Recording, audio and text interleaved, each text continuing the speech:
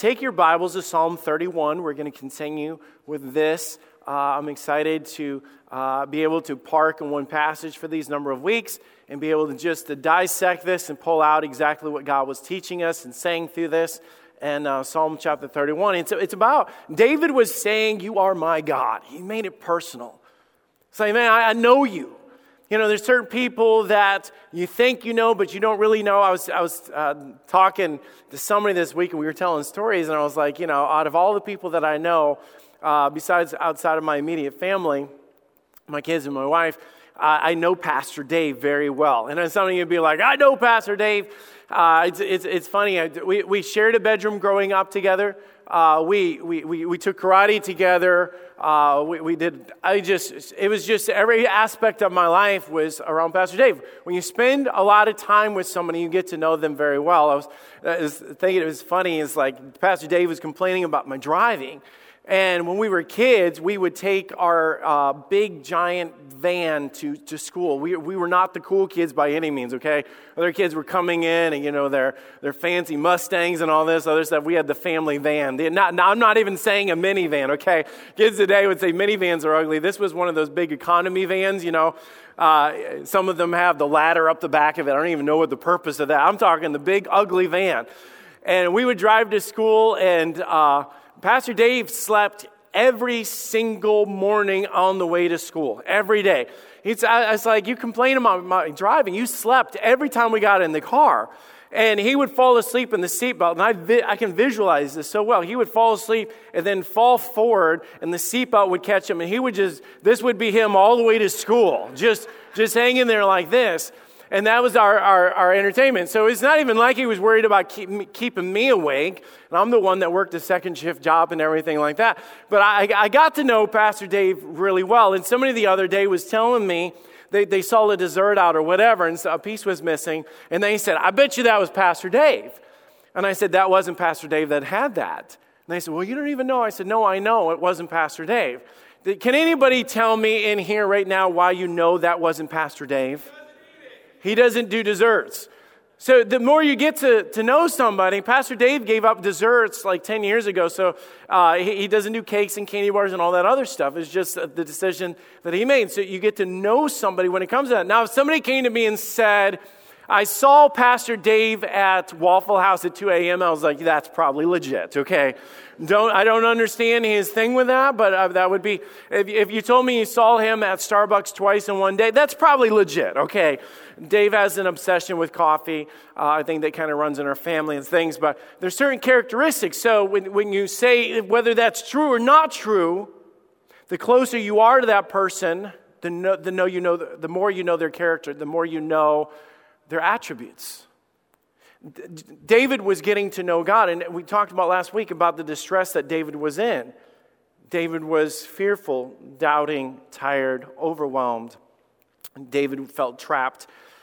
He wasn't shy about telling us what he was going through. He just wrote it out. He was telling us, and we identify with that. We should identify what he's going through. But in the middle of that, he said, "Into thy hand," in verse 5, Psalm 31, verse 5, "Into thy hand I commit my spirit. Thou hast redeemed me, O Lord God of emet," or truth. It's the Hebrew word emet. So much deeper than just, "O God of truth," which truth means so much. But the Hebrew word actually means faithfulness too. It means stability. That word means consistency.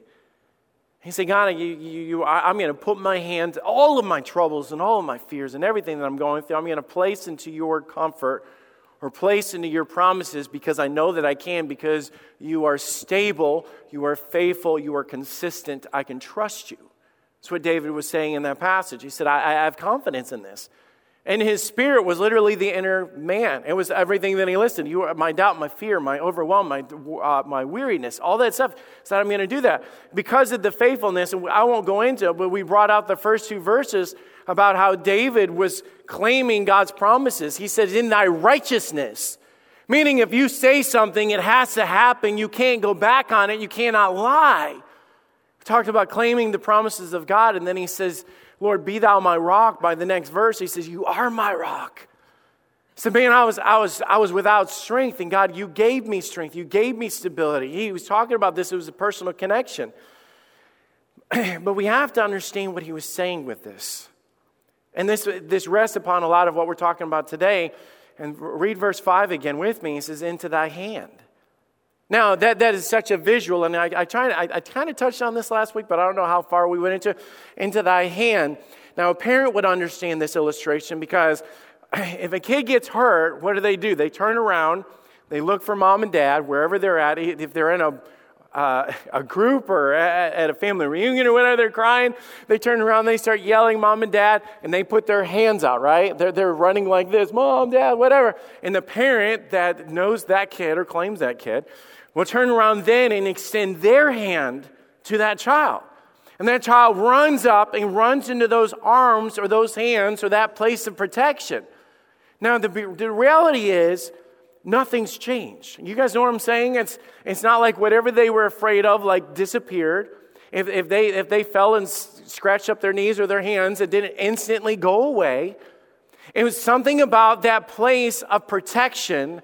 They ran to that place. They ran to that relationship. Have you ever been there before? You see your niece or your nephew and they're doing that. And say, oh, come to Uncle Tony or whatever. And they're like, like playing football. They're like, no, they just push right past you. They're going straight to mom and dad. They want nothing to do with anybody else. They're running to that place of be met. That place that they can trust. That place of consistency. That place of safety. Even in that spot, you'll sit there and they're crying, you're holding on to them and you're rocking them. Oftentimes they fall asleep and you're like, how in the world did you just go from being so afraid or so upset or so to falling asleep? Because they're resting in that place of security. Now, and I know that's easy for us to visualize when it comes to kids, but that's what the visual was when he says, into thy hand I commit my spirit. The same thing that Jesus said on the cross, and if you go through Scripture, it was said in other places. It was actually said in history of other places, people that on their deathbeds, they've said this. Let's take this thought a step further. Look at verse 16. Make thy face shine upon thy servant. Save me for thy mercy's sake. It's the same thing again. The face of God, when you say, let me see thy face, it's literally, I want to encounter your presence. Or be right here with me is what he's saying in this. I want to experience your presence. Verse 20, he says, thou shalt hide them in the secret of the presence of thy presence from the pride of man, to be alone with God, to be connected with God. All of these things that he experienced, the faithfulness and the goodness of God that we're going to get into today, was from him engaging, embracing, and stepping into the presence of God. Let me say something to you guys because I love you, and everybody watching online, I love you. I want you to hear my heart when I say this. If your only spiritual experience or your only encounter with God this week is what you're doing right now, it's weak. It's really weak. You're not going to get to truly, fully understand who God is and the character of God and the security of God and the peace of God by just popping into a location on the weekend. David was talking about you are my God because he was in the hard place and the good place and the ups and the downs. It's a consistency of being in that place with God. David found something from this. David begins to express what he had because we see the conversation going from in my distress and in my fear to listen to verse 19. Oh, how great is thy faithfulness, which thou hast laid up for them that fear thee, which thou hast wrought for them that trust in thee before the sons of men. Thou shalt hide them in the secret of thy presence from the pride of man. Thou shalt keep them secretly in the pavilion from the strife of tongues. Blessed be the Lord, for he has showed me his marvelous kindness in a strong city. For I said in my haste, I am cut off before thine eyes. Nevertheless, thou heardest the voice of the supplications when I cried unto thee. O love the Lord, all ye saints. For the Lord preserveth the faithful. He is plentiful, rewardeth the proud doer. Be of good courage, and he shall strengthen your heart, all ye that hope in the Lord. Now let me go back, and then we'll break this down as we go through this. Verse 19, oh, how great is thy goodness. Now, I read something like that, and I'm almost like frustrated, okay? You know what I'm saying? It's like, all right, come on, David, be real. Don't, have you ever gotten around super spiritual people and they just kind of make you nervous? You know what I'm talking about? The ones that are never have any problems and are always on that, like God is good and God is great. And I'm not knocking that at all. But it's almost, I love that when it's real, okay? I can't stand fake. I cannot stand fake. And God doesn't like fake either, by the way. God wants you to be real and authentic and raw and to be able to, when the Bible says casting your care upon him for he careth for you, literally whatever cares are on your life, he wants you to dump in there, not just repeating words as you pray and you sound all spiritual. David wasn't trying to sound all spiritual here. He was literally stating or expressing the fact that he'd experienced the goodness of God. Here's how I can prove this to you. Look at the very wording of how he said this. If I was to say God is good, I would just say, just as making a statement, God is good. But that's not what David said in this passage. David wasn't just regurgitating, facts that he knew about God. If I was to tell you guys about something that impacted my heart or I was excited about, whatever, it's like I try a new restaurant or whatever, and somebody comes back and says, man, how was that restaurant the other day?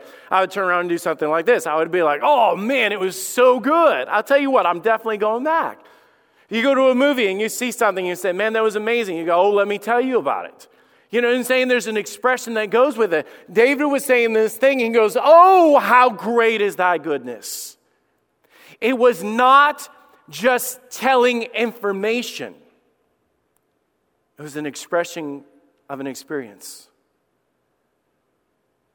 It's not something you can just walk around and tell people all the time and just say, well, God is good all the time God is good.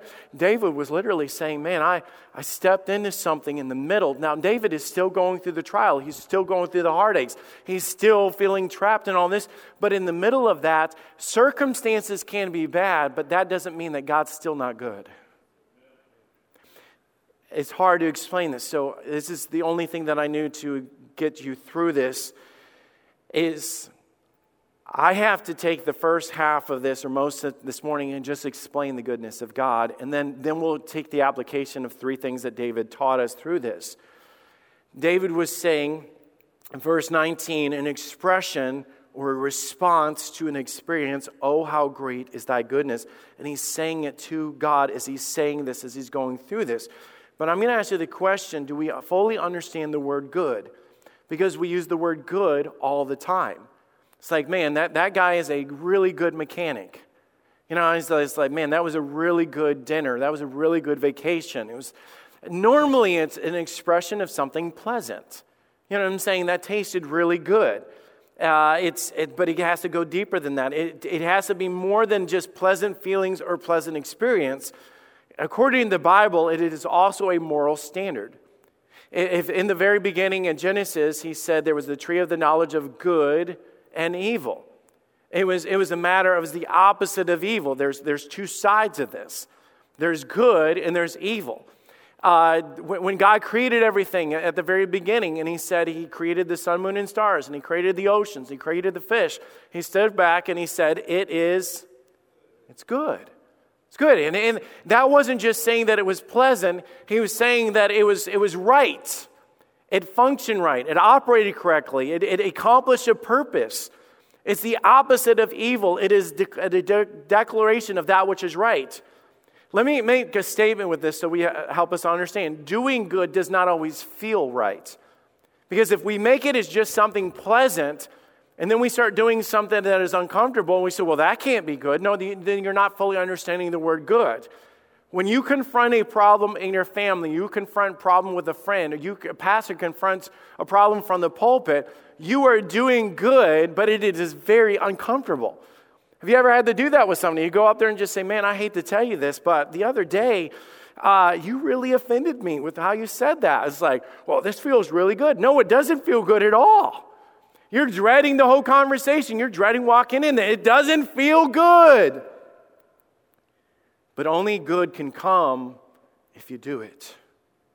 You can't have relationships that are getting off and things like that. Confronting does not feel good, but the right thing to do is to bring about good, is to confront. Let me ask you a question. Maybe we'll put this in a way that we'll all understand. How many of you would say in church that going to the gym is a good thing? Raise your hand or shout at me or whatever.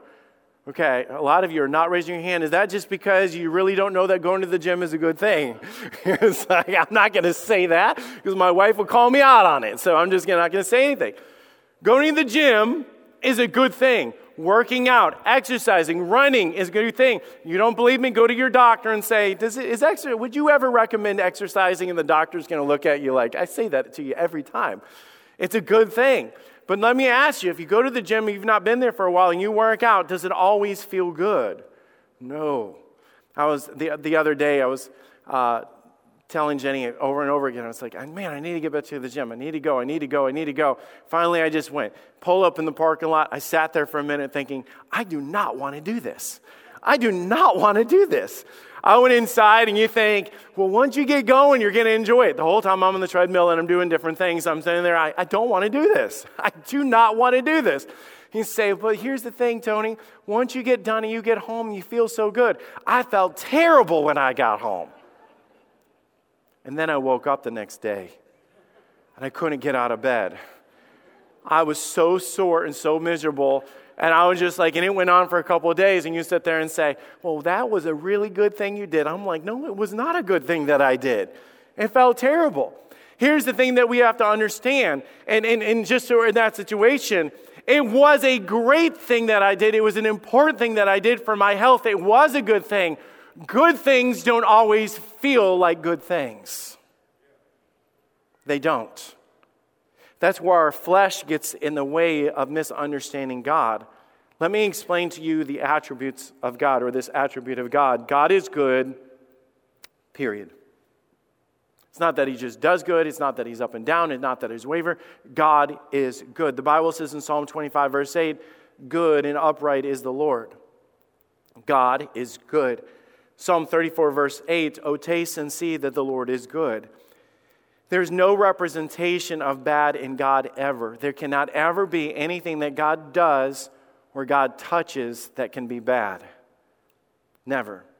God cannot deal with evil. God cannot produce evil. Everything that he does brings about good. So we need to understand the goodness of God. Let me break this down into two parts. Number one, good is who he is. It's who he is. He is morally right and fair. That's who he is. There's no wrong, no evil in God whatsoever. He always does good. The goodness of God is the opposite of evil. In the Bible, Pastor Dave preached on this passage a couple of weeks ago in John 10:10. The thief cometh not but to steal, to take from you, to kill, to take life, and to destroy, to ruin. But God said, I am come, the opposite, that you might have life and that you might have it more abundantly. So the whole thing that God was teaching us is this. God, good is who he is, but good is what he does. Everything that God teaches and everything that God does, when God steps into your marriage, he's going to make it better. When God steps into your dating relationship, he's going to make it better. When God steps into your career, God's going to make it better, because that's all that God can do. It edifies, it builds up, it improves. If there's a relationship that you are in, and it is bringing you down, it is not good, because what God does in everything that he does is he builds up and he edifies. Now, it doesn't always appear this way in our minds. The Bible says in James 1:17, every good gift and every perfect gift is from above and cometh down from the Father of lights, in whom there is no variableness, neither shadow of turning. God said, let me tell you, I'm never up and down. Every good gift comes from God. He says, I'm never going to be like you. And somebody could say, Pastor Tony, are you a good dad? I'm going to say there's aspects of me that I'm good and I'm faithful, whatever. But at the same time, sometimes I get mad, and sometimes I get lazy, and sometimes I get frustrated. So, and sometimes it's up and down like that. With God, there's no up and down. It's never going to be like, oh, I think he's mad, or no, God says everything that I do consistently is good to benefit. It's always righteous. It's always that. Let me explain this a little more. Sometimes we just think it is material possessions, the goodness of God, like a bonus check, a new car, or a day off work. We say, man, that was really good. But good is also the things that God does that brings about things to be better, things to be improved. I don't have the pictures for this, but I explained this a couple years ago. I was given an illustration of me going to my mom and dad's house. My mom and dad were at the place that they couldn't do remodeling things themselves. And mom says, I feel like when you step on the floor, you almost can fall through it. I was like, well, that sounds bad. So I went down there, and literally it was like rotted all the way through. There was a leak in the wall, and it was doing that. So I get in there, and I had to rip out the floor, a subfloor. I had to jack up some of the foundation. I had to replace things. So I had this picture of me in the middle of doing that was like everything was ripped out to the studs, insulation hanging out everywhere, pipes are hanging out, and you look at there and say, well, that ain't good. You know what I'm saying? You'd look at that picture and say, look how good this is. And you say, no. But the idea is if God steps into something to improve it, the good is also uncomfortable because God has to pull the wrong out that is uncomfortable and hurts, and it doesn't feel good to make you better. The same way as putting weight on you and say, this doesn't feel good. And God says, if I'm ever going to make you stronger or better, then things have to be put on you that don't feel good, but make you good, make you better. That's what God does. It's not just a finished product, because there's a verse that we say all the time. We say this, all things work together for good. So if God steps into your life, God's going to start moving things out, adjusting things in your life, even tearing things down. God could even in your life do this. You have a job, you're making good money, you're like, man, this is the best thing ever, and all of a sudden God pulls that job out of your life, and you're sitting there saying, I don't understand. I needed that job. That was a good job. It paid the bills and everything. But also you were on the verge of divorce because you were never at home with your wife. You were never at home with your kids. It strung you out all the time. And God says, it might not feel good, but what I'm about to do is going to bring about good because I have good that I want to be in your life. So if we go by feelings and just things that are pleasant to us, we're not going to understand what this truly means. It's the same thing, and I know to be honest, I didn't fully understand this when I got into this. And the more I thought about this, if I was to interview any of your kids and say, is your mom and dad good? They would sit there and say, well, sometimes. I'd say, explain that to me. Well, sometimes mom lets me stay up late. Which is good. And sometimes mom gives me ice cream after dinner.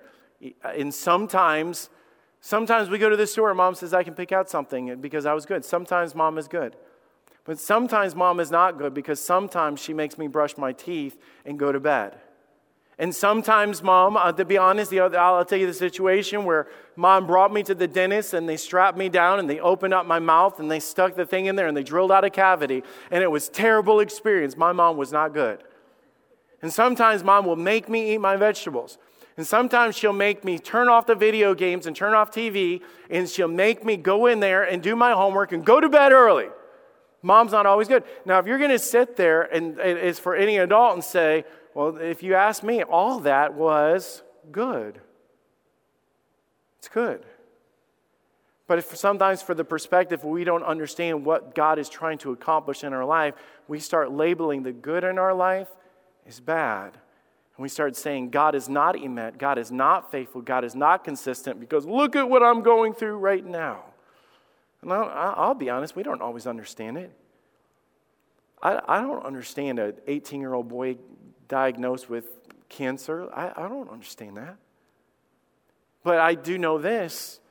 I can stand in the place of understanding that God is always good. Let me give you the application of this, and I promise you my introduction was way longer than my actual message. Verse 19 again, oh, how great is thy goodness, which thou hast laid up for them that fear thee, which thou hast wrought for them that trust in thee before the sons of men. David was experiencing God's goodness in the middle of brokenness. Okay, circumstances around you does not change the character of God, okay? David was saying in this, he said, verse 19, oh, how great is thy goodness, which thou hast laid up for them that fear thee. This is a cool principle that God was saying to this. He was saying that God is not lacking in goodness. God's not lacking in improving your life. God's not lacking in the ability to change your addictions. God's not lacking the ability to improve your marriage. God's not lacking the ability to overcome anxiety. God's not lacking the ability to overcome the fear that you have in your life. Those are all the goodness of God, because goodness of God is the righteousness of God to make things better and to prove or to change your mental state. That's what the goodness of God is. And David was explaining, he said that God has laid up. The idea in the Hebrew there was like a storehouse or silos. Even some implications of what we would even have like hoarding.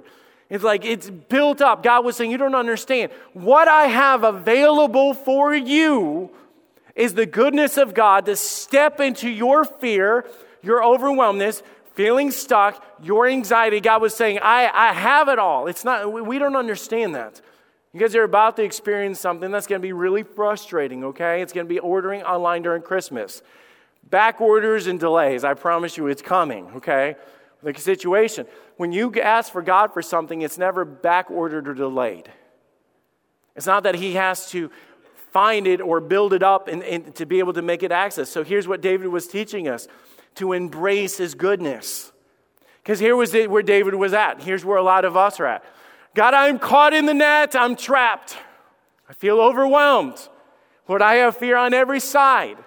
God, I feel overwhelmed. I'm tired. I'm exhausted. I'm all this. But then David noticed this, that God was sitting there saying like this. This is the hand of God. And he said, but into thy hand I commit my spirit. God was literally saying, here, come here. Let me show you something. Come on.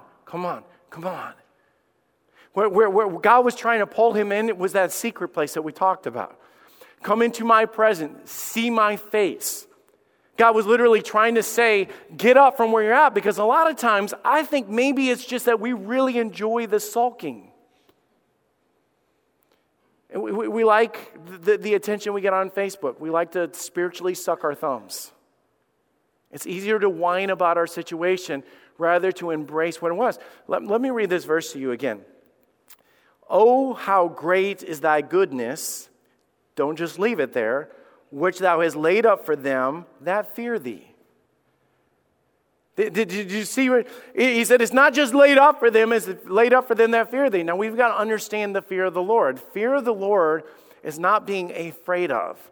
It's a proper respect. It's if you were going to meet somebody that was of a position or authority, you would respect them. You would say, you would honor their position. Okay, so that's what he was saying. I understand who my God is. I understand that he is the master of the universe, the author of everything. I understand that. What David was teaching us is to embrace the goodness of God. In the middle of being, I am in trouble, when he said, my eye is consumed with grief, yea, my soul and my belly, he felt weak and broken, all this other stuff, and this is all true, but you don't have to stay there. There's another passage that kind of lays this out. It's right after this. When they were talking 3 chapters later, he says, oh, taste and see that the Lord is good. Blessed is the man that trusteth in him. You know, trust is an action. Tasting and seeing is an action. If I told you guys right now, or I am telling you guys right now, next week we're going to have biscuits and gravy at 9:30 in the morning, okay? The only way you're going to have biscuits and gravy and see that it is good of what I'm describing is for you to show up and taste it. There's an action there. And I think a lot of Christians right there, they just sit there and say, well, I just don't experience God in that way. And I've never had the faithfulness of God. I have this. And God's saying, will you come try it out? Will you embrace and trust and seek and sit and worship and trust in what God is saying through all this? Even the visual of the hand of God. But you have to take it. And I think the same illustration that we opened up with the kids of sitting there, they get hurt, whatever, and then mom sits there and says, come here, baby, let me help you with this. And then they like, no, and they turn back and they sulk and they throw themselves on the ground.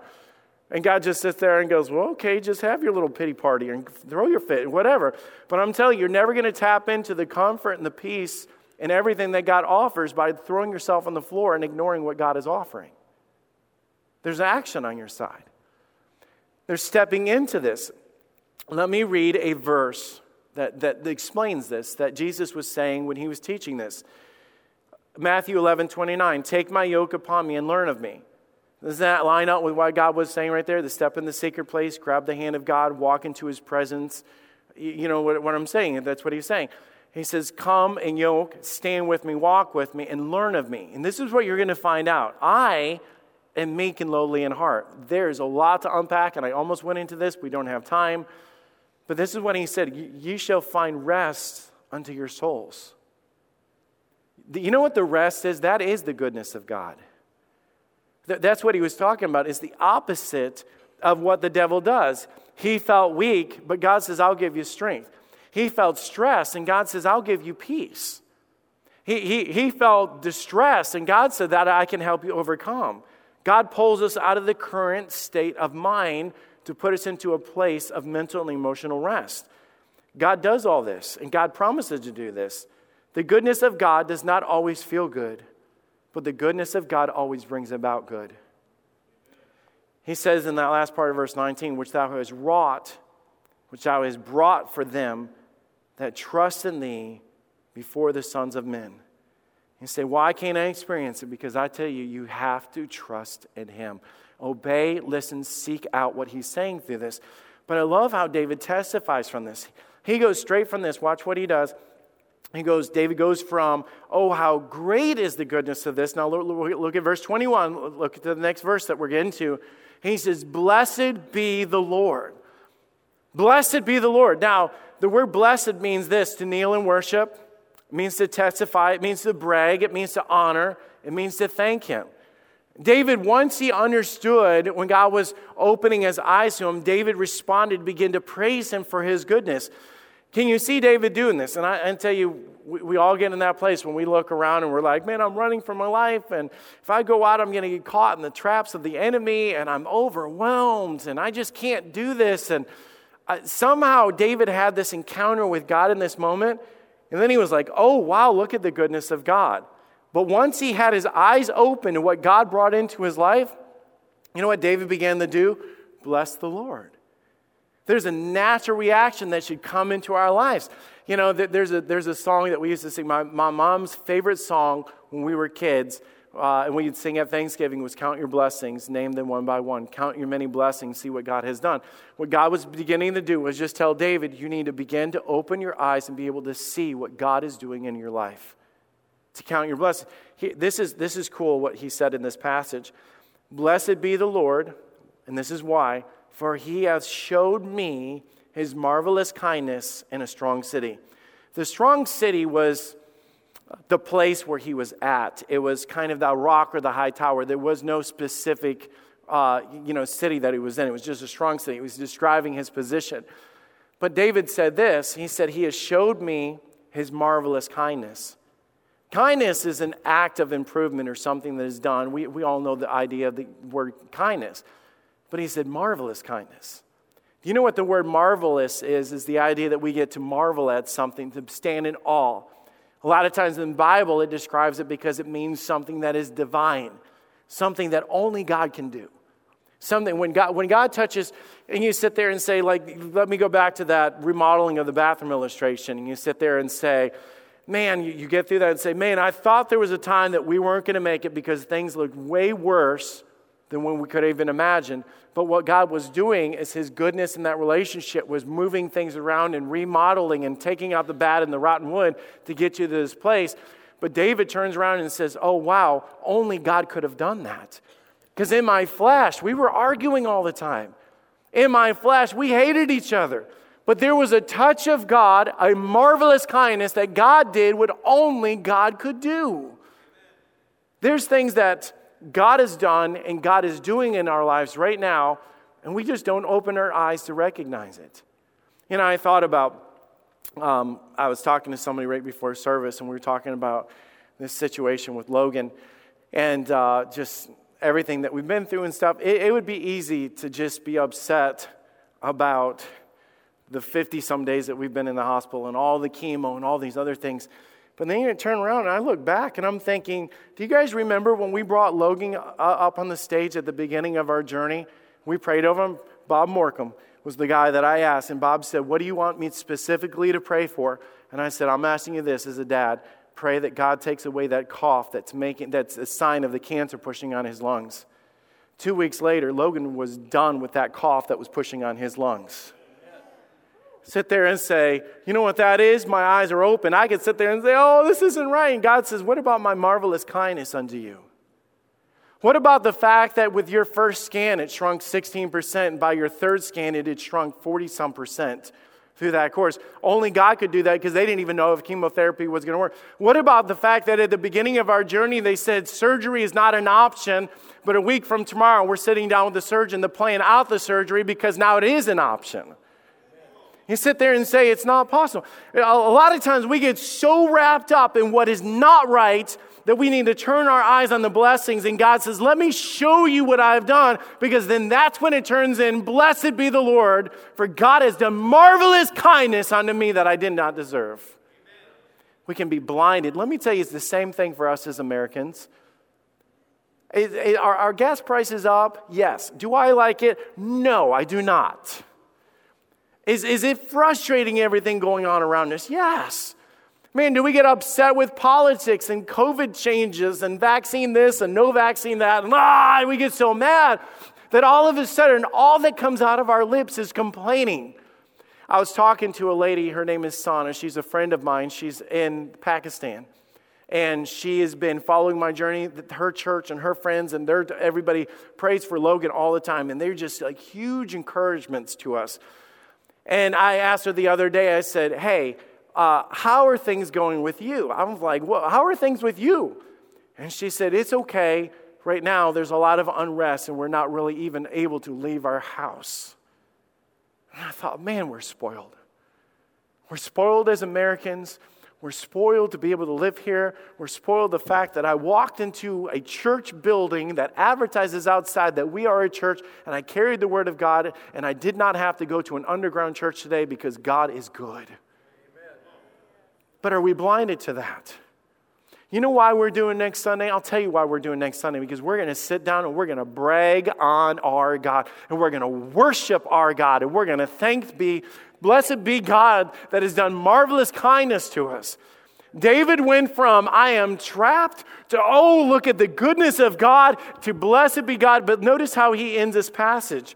Now, he says in this next verse, he said, for I said in my haste, I am cut off before thine God, from thine eyes. Nevertheless, thou heardest the voice of my supplication when I cried unto thee. He said, man, I said really fast that, man, it's not working. God's not good. God's not working at all. But I said it in my haste. I jumped the gun. Because God, like the song Waymaker, he's always working. He never stops working. Even when I can't see it, he's working. Let me tell you this. If God is in your life, God is working everything out for your good. Because it's who he is and it's what he does. David ends with hope. I love this, how he says this in this next passage, in these next verses. So David embraces the goodness of God, the extended hand and what he promised, claimed the promises of God. He praised him for his goodness, but then David challenges us. Notice how he turns it outward. Because anytime that you've been through something, you say, man, God is good and God brought me through something, we brag on God. Notice how he does this. Oh, love the Lord, all ye saints. Do you notice that? Now he's saying all ye saints. He's pointing to us. Oh, love the Lord. And by the way, this isn't like a you should love God kind of thing. It wasn't yelling or demanding. It's the idea of, let me tell you how great it is to step into fellowship with him. To get to know him. To really, really get to know him. And I would challenge you guys this week, if you're here right now and you say, I don't even know where to start. Well, we're reading Psalm 31 right now. Tonight, read Psalm 32. And the next day, Psalm 33. And learn what he wants to be in your life. He was saying, oh, love the Lord, all ye saints. For the Lord preserveth the faithful. He is plentiful, rewardeth the proud doer. Be of good courage. He shall strengthen your heart, all ye that hope in the Lord. Last thing is he's challenging them to find hope in his goodness. For you to find hope in his goodness. David says this, and to all those that feel helpless and overwhelmed, because David was like, I know if I'm here, other people are going to be here. He says, oh, love the Lord, all ye saints, for the Lord preserveth the faithful. Preserveth the faithful. Let me put it like this. This is what David was saying. He was testifying this. He He rewards those or punishes those that are the proud heart or the enemies, but he preserveth the faithful. David was saying this. He says, hey, I didn't know this, but God was working in my problem when I didn't know it. You say, why is that? Because that's just what God does. God doesn't see problem like evil and be like, oh, okay, whatever. No, that's not who he is. He is righteous. He is that righteous judge that we talked about. God cannot be in a situation and not make it right. So if there is wrong in your relationship, if there is wrong in your life, if there is opposition and you pull God into that, you cannot have the presence of God and God ignore what is wrong. God is going to go active in your problem. He's going to uphold like he promised in there. He's going to uphold the faithful. He's going to uphold those that trust in there. And he will deal with the problem. But I love how he says this in this last verse. Imagine David being there and encouraging you. This is you, okay? You're just down and out. You say, I don't want to go. Have you ever been in a spot where you're just like, I just don't want to do this? I'm just tired. Actually, in your mind, you're thinking, I can't do this. I can't. But notice what he says. He says in that passage, be of good courage. Did you notice how he opens that up? He says, be of good courage. You know what that is? That is that person. This is you right here. David standing up saying, you can get up and you can face what you're dealing with. You say, how is that? Because God's going to strengthen your heart. God's going to marvelous kindness. God steps in and does what no one else can do. God can reach your heart. God can minister your heart. God is saying, be of good courage. You know what that be of good courage is? Get up and keep going. Be of good courage. Get up and keep going. Get up and keep going. Get up, and I can't. He says, I'll tell you this. You get up and keep going. God will strengthen your heart. God will give you the ability to face that next step, that next day, that next problem, that next fear. God will do it. And I love, he says, this is for all those, David's like, this is for all those that hope in the Lord. You know what hope in the Lord is? The hope is the anticipation or the mental process of knowing that things and hoping things will get better. I hope it doesn't rain tomorrow. I hope the weather improves. I hope I get that raise. I hope my finances improve. It's anticipation. He said, this is the thing is you can hope in the Lord because I can promise you this. If you have God, if you hope in the Lord, not in finances, not in government, not in Democrats or Republicans, but you hope in the Lord. God says you can have the anticipation and the knowledge of knowing that God is at work and God will make it better. Because God knows how to do nothing other than good.